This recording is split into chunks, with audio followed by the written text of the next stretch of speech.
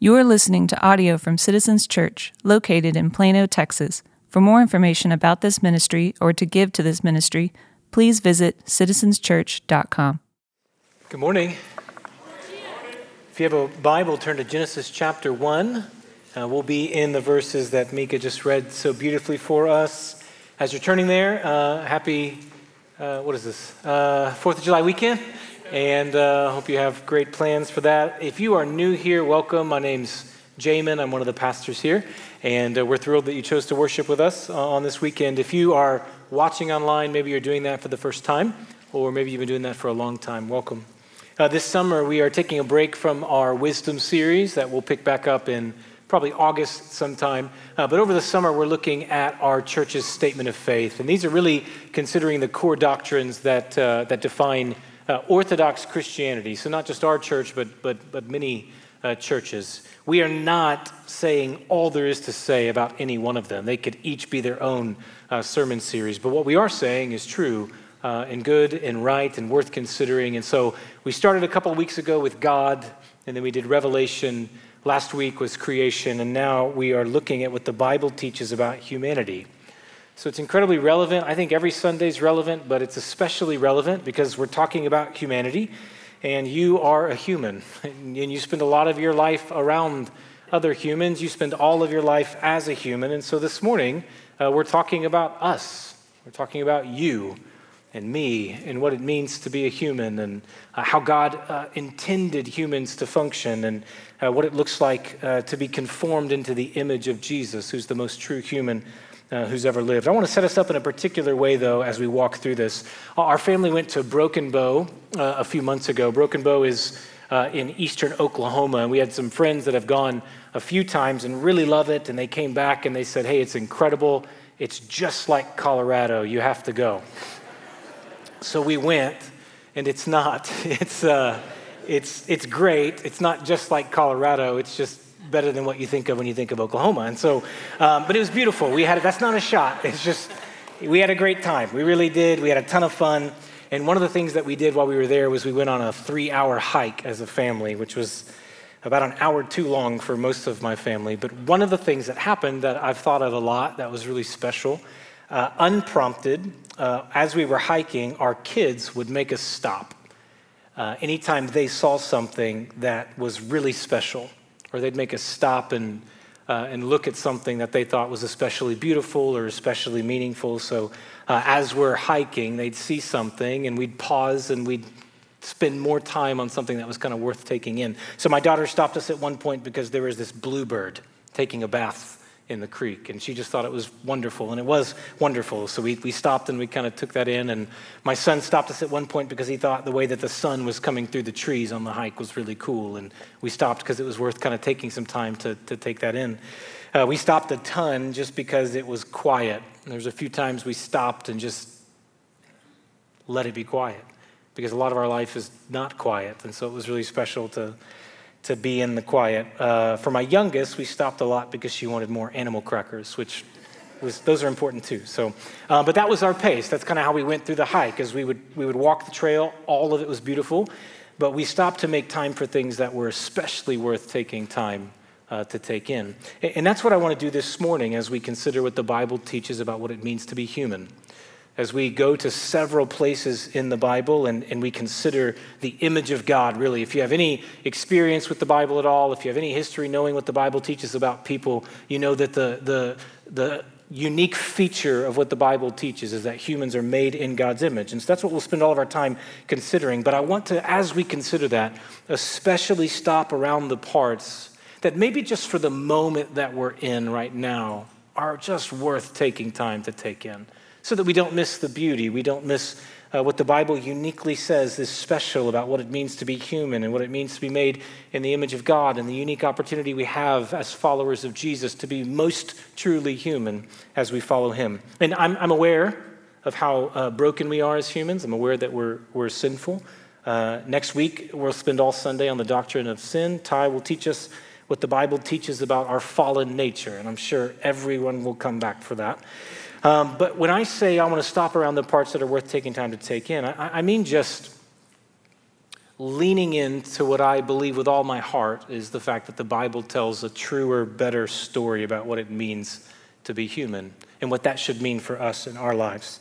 In a world that forces us to pause and take in everything that's wrong with humanity, which is always happening because there's constant headlines and constant public fighting and constant dehumanizing public discourse, it's good and right to go to God's word and say, hey, see what's beautiful about the way God made humanity, about his intention, and let's take time to take in that all humans have dignity. Also with hearts like mine and maybe like yours that are often pausing to consider what's wrong with me, or maybe you're pausing to consider what's wrong with you, and maybe to the point where some of us are disgusted with ourselves. Maybe even some of us would say that we don't like being us, we feel condemned and we feel unlovable. It's good and right in that kind of room to go to God's word and say, hey, see what's beautiful. See, friend, what God is making us in Jesus, what God is doing in us, what he's redeeming and restoring in us. And let's take in how he makes us most truly human. So here's my outline for this morning. Here's how we'll do that. We want to look at the image of God in Genesis, and then we'll look at the image of God in Jesus. But as we're walking through that along the way, we'll pause a couple times just to make space for the beauty that we can't miss. Genesis 1, verse 26. Then God said, let us make man in our image after our likeness, and let them have dominion over the fish of the sea, and over the birds of the heavens, and over the livestock, and over all the earth, and over every creeping thing that creeps on the earth. Verse 27, it's a poem, actually. It's the first poem in the Bible. It sounds more poetic in Hebrew, but it's a poem still. So God created man in his own image. In the image of God, he created him. Male and female, he created them. These verses are towards the end of the creation account. So there's a lot that's already happened in chapter 1 of Genesis before this happens. God's Spirit hovers over the chaos and the darkness, and out of nothing, God brings everything. Life and beauty and planets and stars and animals and plants and all of these wonderful, magnificent things. But here's what's true. None of those things, as wonderful and magnificent as they are, none of them are the crowning achievement of God's creation.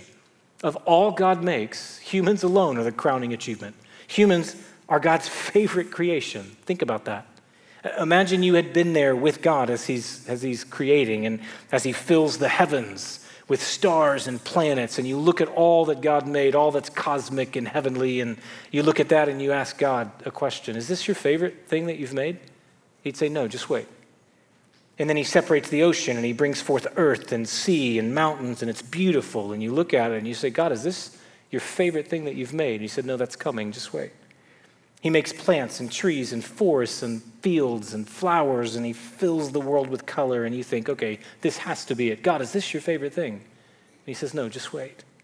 Then he makes all these animals and fish, and you watch God in all of his creativity, and you see all of these animals coming to life, and you think, God, I wouldn't have made the snakes, but I'm not you. That's up to you. And so you sit in awe of all these different life forms. It's a fantastic expression of God's imagination and creativity and brilliance. And you say, okay, this has to be it, God.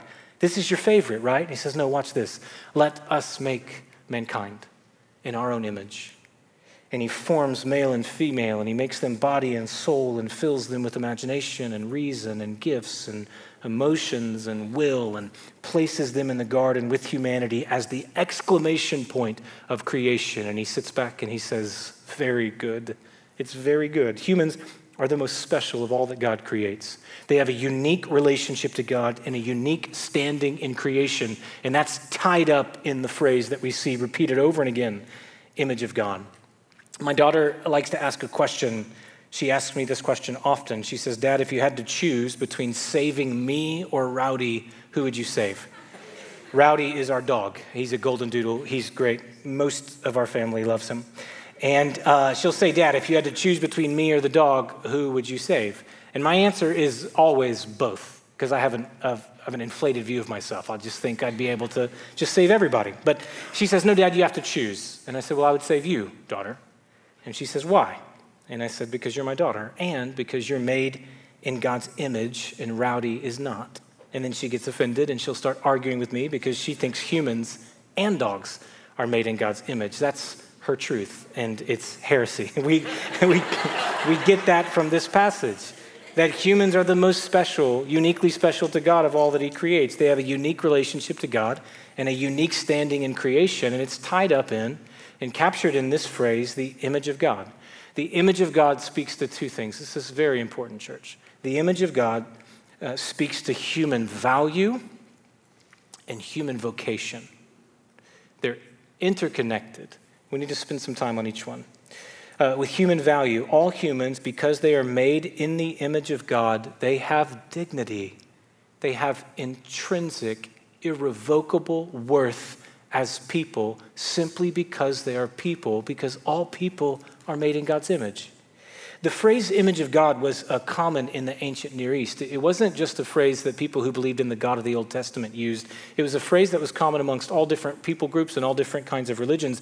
And we can understand the significance of what it means when we see it in the Bible by understanding what it meant to other cultures. Like if you had walked up to somebody who was a part of a different people group, maybe they worshiped the sun god and they were like a neighboring culture to the Israelites. And if you were to ask them, hey, do you believe in the image of God?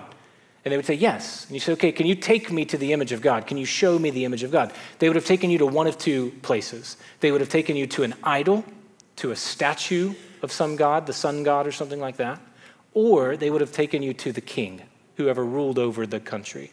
Because for most other cultures, around the time Genesis was written, the image of God only was said about idols and kings. Idol and image are the same word in Hebrew. So the idol represented worship of the god. The king represented the rule of the god. And so what that meant was idols were really sacred and kings were really sacred because however you treated the thing that represented the god was indicative of what you felt about the god. So they commanded respect. They commanded value. What about everybody else? Well, everybody else was less than. It created a value disparity where idols and kings were sacred and valuable, and everyone else was less than. Everyone else in some way was dispensable. And so that was the view of humanity that surrounded the people of God when Genesis is written. And what the Bible tells is an incredibly different story about humanity than that. God does not create some special people to be in his image than a bunch of less valuable people. God creates and places his image on every single human. Every man and every woman. You remember God says the people of God are not to make idols. They're not to make statues. Why? Because God has already made his image in every single man and every single woman. So follow me. With that backdrop in mind, I just think it's so beautiful. Instead of making sacred statues to represent God, he makes sacred people to represent him. Instead of creating a king to rule over people, he creates people as kings and queens to rule over creation. That's how humanity begins. Okay, here's a good place to stop walking and see something beautiful, just to take time to take something in light of what we've just learned. People matter. People matter. To be made in the image of God is to have intrinsic dignity and value and worth. People matter. Those who bear the image of God matter, and all people bear the image of God. And so all people matter. You see this argument in the Bible even after sin enters the world. You see in both the Old and the New Testament. In Genesis 9:6 it says this, whoever sheds the blood of man, by man his blood will be shed, for God made man in his own image. It's an intense verse. It stresses a point though. God takes seriously the sacredness of humanity, and he takes seriously anyone who treats his image flippantly or violently. Don't shed blood. Why? Because people matter. They're made in God's image. James, in the New Testament, he's talking about the tongue. In chapter 3, verse 9, he says, our words can be reckless, and here's how we can use our mouths. With it, we bless our Lord and Father. And with it, we curse people who are made in the image of God. Don't curse people. Don't slander. Why? Because people matter. They're made in God's image. And if all are made in God's image, it means that no one, hear this, no one matters more than anyone else. No one has earned image-bearing dignity in a way that makes them more valuable than anyone. It's given. There's a grace-first pattern, not just in salvation. We're obviously saved by grace alone through faith alone, but there's a grace-first pattern even in creation.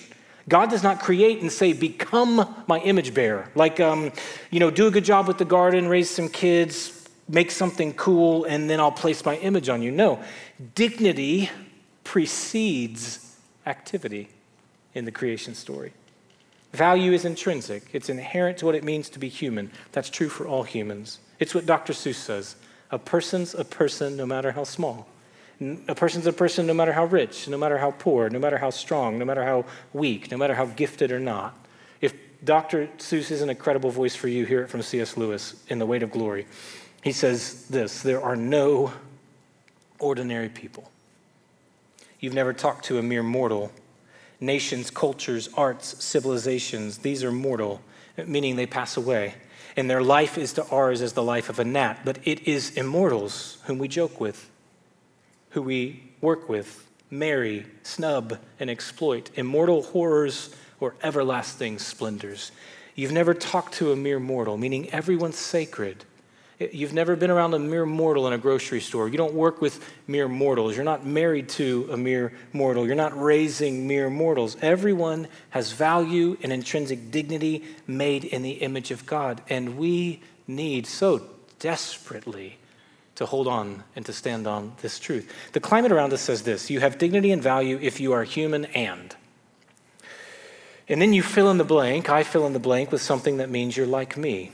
And so you matter if you are human and useful, human and productive, human and you can help me achieve my goals, human and Democrat, human and Republican, human and rich, human and famous, human and you've never offended me, human and you look like me, you're white like me, you're black like me, you're Asian like me, human and you are moral like me, you're human and you're religious like me, human and you affirm me. And if you are not human, and whatever I find valuable, then you mean less. And the more differences I see between me and you, the more love I withhold from you, because when I look at you, I can't find my image. And in that climate, God says something true and beautiful about humanity. Even when, God says, even when you can't see your image, I can still see mine. God says people matter. Treat them with dignity. And as Christians, we have a sacred responsibility to contend for that dignity in others, especially when nobody else will. Like that beautiful truth, friends, has deployed Christians to the front lines of fights for justice and compassion for all people. The whole idea of civil rights and equality has its ideological home in the Judeo-Christian belief that people are made in God's image and people matter. That's why Christians righteously and courageously fight for there to be no discrepancies or injustice based on skin color. It's why Christians are in the fight for a whole life ethic that defends and contends for dignity for people, especially those who are vulnerable. Like the last few days, I've had a few kinds of conversations with people in our church about the Supreme Court decision to overturn Roe. And some of those conversations are predominantly gratitude for good, gratitude for just laws. Babies in wombs bear the image of God. They're people worth protecting. Others of those conversations are around concern for women, a sober concern over the needs that will come and an eagerness to show care and compassion to women who are pregnant and lost, or pregnant and hopeless, or pregnant and are just looking for someone to choose them, to help them. And you know what both responses are? The response of gratitude for life protected and the sober concern for life that's vulnerable. You know what those responses are? They're image of God responses. Both of them are reaching. And what we are told, or maybe what we feel like forced to do in the climate around us, is that we have to pit vulnerable people against vulnerable people and choose which one matters more. We don't have to do that. We can stand on the truth that all people are made in God's image and ask for wisdom as we step into waters that are incredibly complex and complicated. But what we're standing on is a Genesis old truth that every single person has dignity and value simply because they're a person. You know what else that means? And maybe you need to hear this more than any of that. It means you matter. You matter, my friend. You're made in God's image. And the lie that it would be really easy to believe in your heart right now is that you have to prove your worth by doing something spectacular. You have to prove your worth by stop doing something that you're ashamed of or embarrassed of. Dignity precedes activity. When God sees you, he sees his image. You have God-given worth simply because you're human, made in the image of God. Made in the image of God means humans have dignity. Look at verse 28. It also means something else very important. And God blessed them, and God said to them, be fruitful and multiply and fill the earth and subdue it, and have dominion over the fish of the sea and over the birds of the heavens and over every living thing that moves on the earth. There's a handful of words that are repeated in these verses. We hear them in 26, we hear them again in 28, words like have dominion. God blesses them in 28, commissions them to be fruitful, to subdue, to take dominion. Chapter 2, verse 15 repeats a similar idea. The Lord God took the man and put him in the Garden of Eden to work it and to keep it. Being made in the image of God does not just describe human value, it also describes human vocation, human function, like what we are put on this earth to do. Now, the words that we hear are not words that we use, right? Like subdue or take dominion. Those aren't part of our normal conversation. Like if you ask someone today, hey, what are your plans later? And they say, oh, I'm going to go take dominion. You'd think, oh, you should probably take a nap instead, right? It's like, it's weird. It sounds controlling. But these words describe the very heart of what it means to be human, what humans were created for. The human vocation is God-given representative responsibility.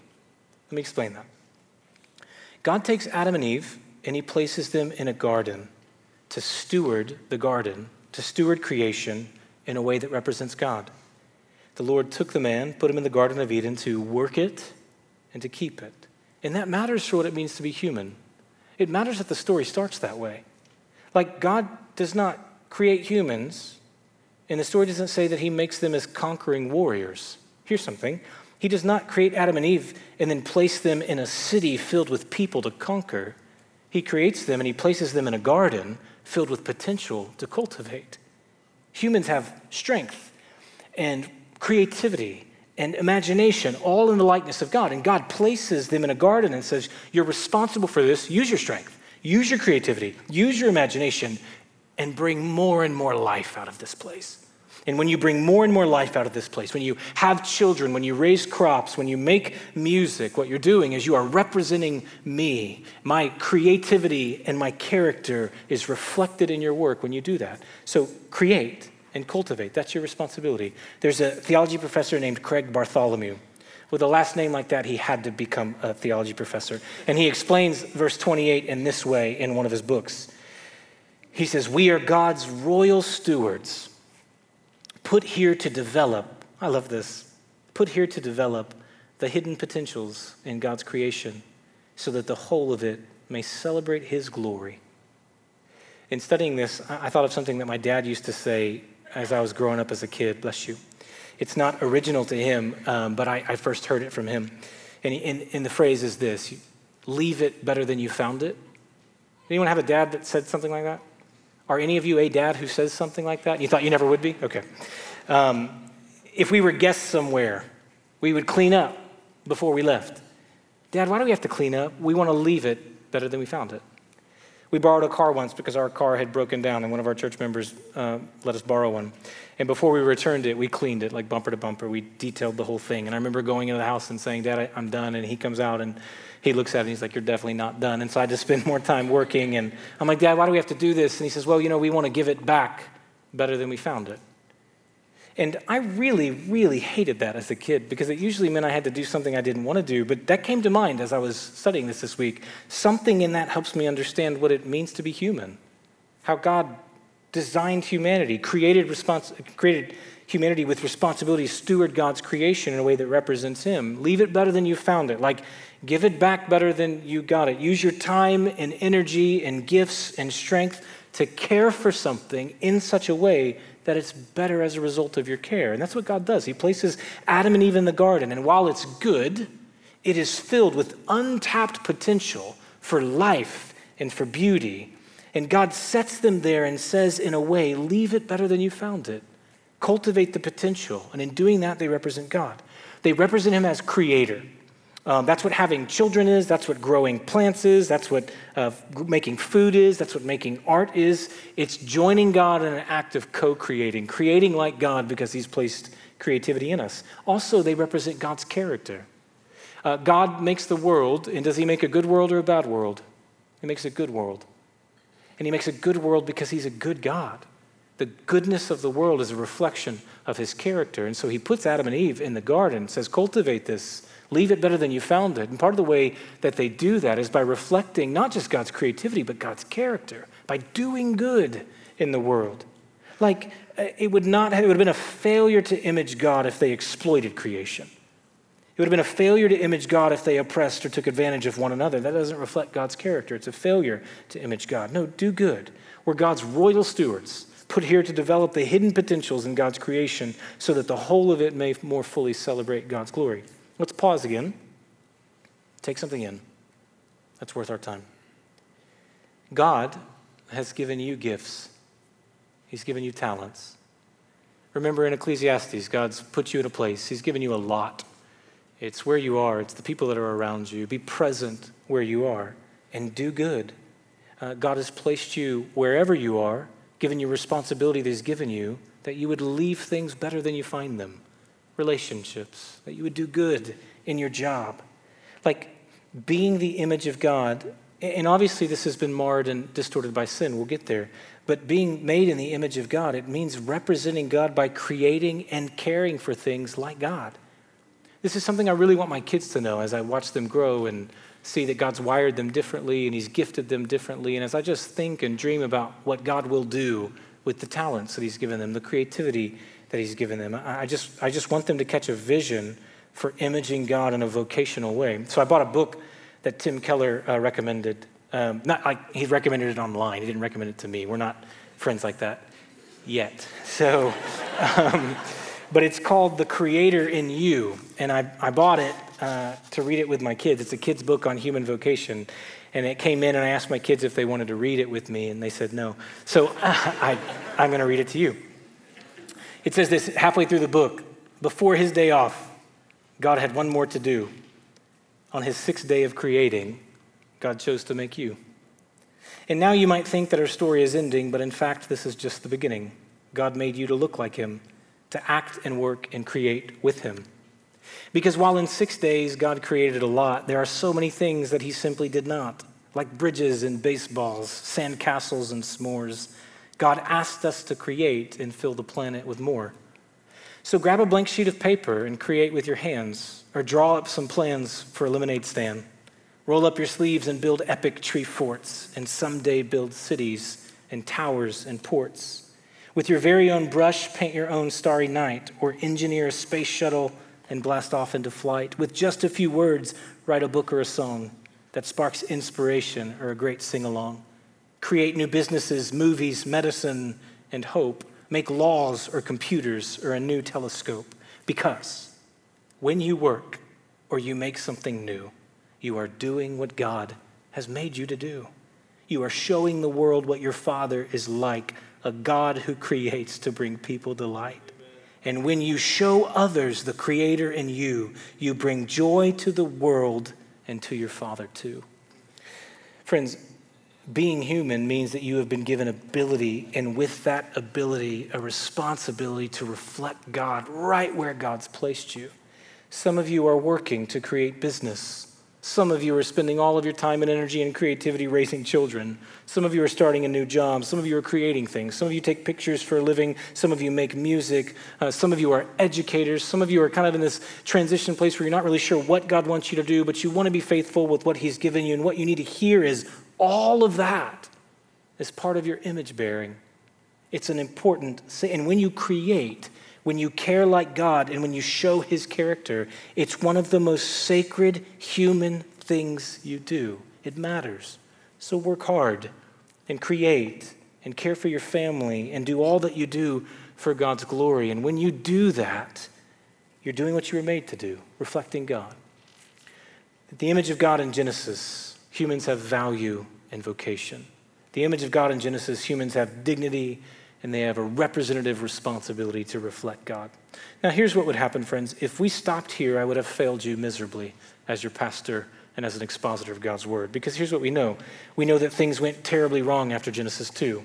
Instead of imaging God, Adam and Eve imaged the serpent. Instead of being content to be dignified humans representing God in the likeness of God, they believed the lie that they could be God, and believing that made them less human.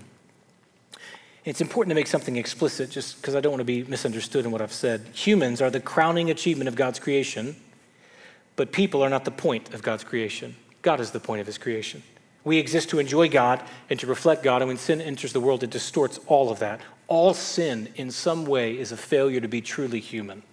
All sin in some way distorts human dignity. All sin in some way, it diminishes image-bearing responsibility to reflect God. And so we know this. People don't treat other people with dignity, and people don't leave things better than we found them. And some of us hate people, and some of us are disgusted with ourselves, and some of us have a really distorted view of God, and all of us fail in ways to represent God and his character and his goodness. And so if all we do this morning is see the image of God in Genesis, then all this has been like a do better, try harder, inspirational God talk. It would have been describing a destination that none of us have the resources to actually get to. What we need is we need grace. We need good news about the image of God that covers our failures to image God. We need help becoming what we were meant to become, and that's where Jesus comes in, always. The good news of Jesus, who is the image of God. And we see throughout the New Testament where Jesus is described as the image of God, and we see what that means for us. We'll consider several passages quickly. They're so important.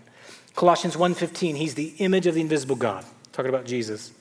Hebrews 1:3, he is the radiance of the glory of God and the exact imprint of his nature, and he upholds the universe by the word of his power. These verses say something really important about Jesus' deity. He's fully God. But they also say something about Jesus' humanity. As someone who's fully human, Jesus is the perfect image bearer. Jesus is the most truly human person to ever live because he perfectly images God in the way that all humans were meant to, but all humans have failed to. If you just think about his life, the dignity that he walks in and confers on others, he's not partial. There's no ordinary people. He welcomes children. He stops to find a woman who pulls his coat in a crowd because he wants to honor her faith and see her and hear her. He leaves people and places and the world better than he found them. He perfectly represents God. He's the image of God and as the most true human. And here's the good news. As the perfect human, look right at me, friends. Jesus makes a way for your humanity to be restored. Yours. Philippians 2:8 says, being found in human form, he humbled himself by becoming obedient to the point of death, even death on a cross. Isaiah 52 says about him, his appearance was so disfigured that he did not look like a man, and his form did not resemble a human being. He's obedient to the point of death, even death on a cross, one of the most dehumanizing ways to die. He did not even look human. He didn't look like a person, Isaiah says.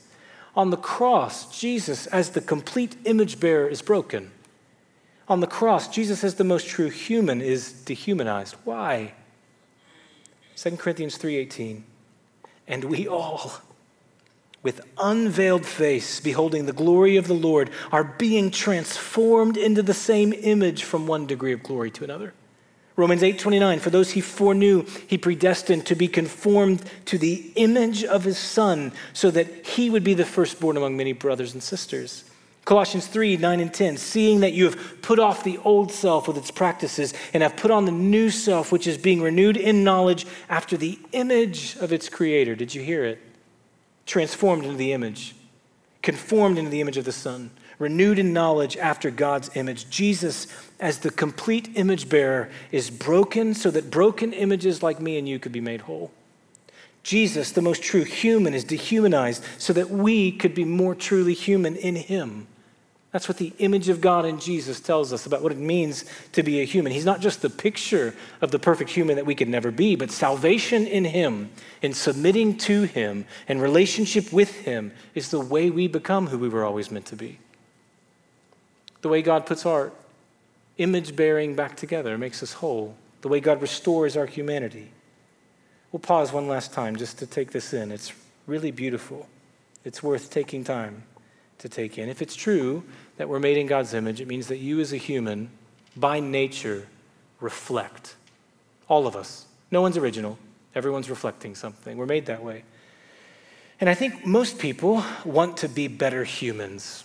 That's why this self-help section in bookstores are always full. That's why New Year's resolutions are a thing. That's why some of the most downloaded podcasts right now are about bettering yourself. Most people want to be better humans. Most people want to improve and be better than who they are. I'm sure there's some sort of desire like that in you, which is why you're here. But here's what we often do. We are images, and we can't help but reflect. And so the way we try to change is by being a reflection of who we wish we were. So we conceive of an image of ourselves, a version of us that is better than the one that actually exists, godlier, healthier, patient, funnier, more attractive, more friends, better marriage. And then we try to be in the present some reflection of who we hope we are in the future. And so we're imaging an image of us that doesn't exist. And here's the problem. It doesn't actually change anybody. It doesn't bring wholeness. When we image a future image of us, it only brings shame and guilt and hiding and comparison to others. It doesn't make us more human. It makes us more insecure and more afraid because we try to image an image that doesn't exist. And that image that we try to reflect can't offer grace or patience or honesty or love. It can only over and again hold up to you what you're not. Here's the beauty, Christian. When we set our eyes on Jesus, when the image we try to image is the image of the invisible God, the one who was broken for us that we might be put back together, the one who is dehumanized so that we can be truly human, the one who brings the future into the present with his resurrection, the one who chose us that we might conform to his image, that he might be the firstborn among many sisters and brothers. You know what we have? An image that can actually change us because Jesus already loves us. You cannot have a relationship with who you wish you were, but you can have a relationship, and you do have a relationship with Jesus. And in Jesus, you have the double dignity, not just the dignity of being human, but the dignity of being loved and forgiven. Not just part of creation, but part of new creation. He covers all of our failures to be human in the way that we were meant to be, and then he invites us to image him, to become like him, not to become who we wish we were, better than that, to be changed by Jesus, the perfect image of God who loves us just as we are. And it's from that love that we actually are made whole, by reflecting him. What we most need as humans is Jesus. And what it means to be most human is to become like Jesus. It's all about him. It's all through him. Christian, you are loved. You both bear the image of God and you are hidden in the perfect image of God, Jesus the Christ. Live out of that love. Reflect your Savior. It is the most human thing you can do. God, we love you. We thank you for your mercy. We thank you for your grace. Oh, so much left unsaid, God. So much that could have been said clearer, God. So would you, Holy Spirit, be gracious to apply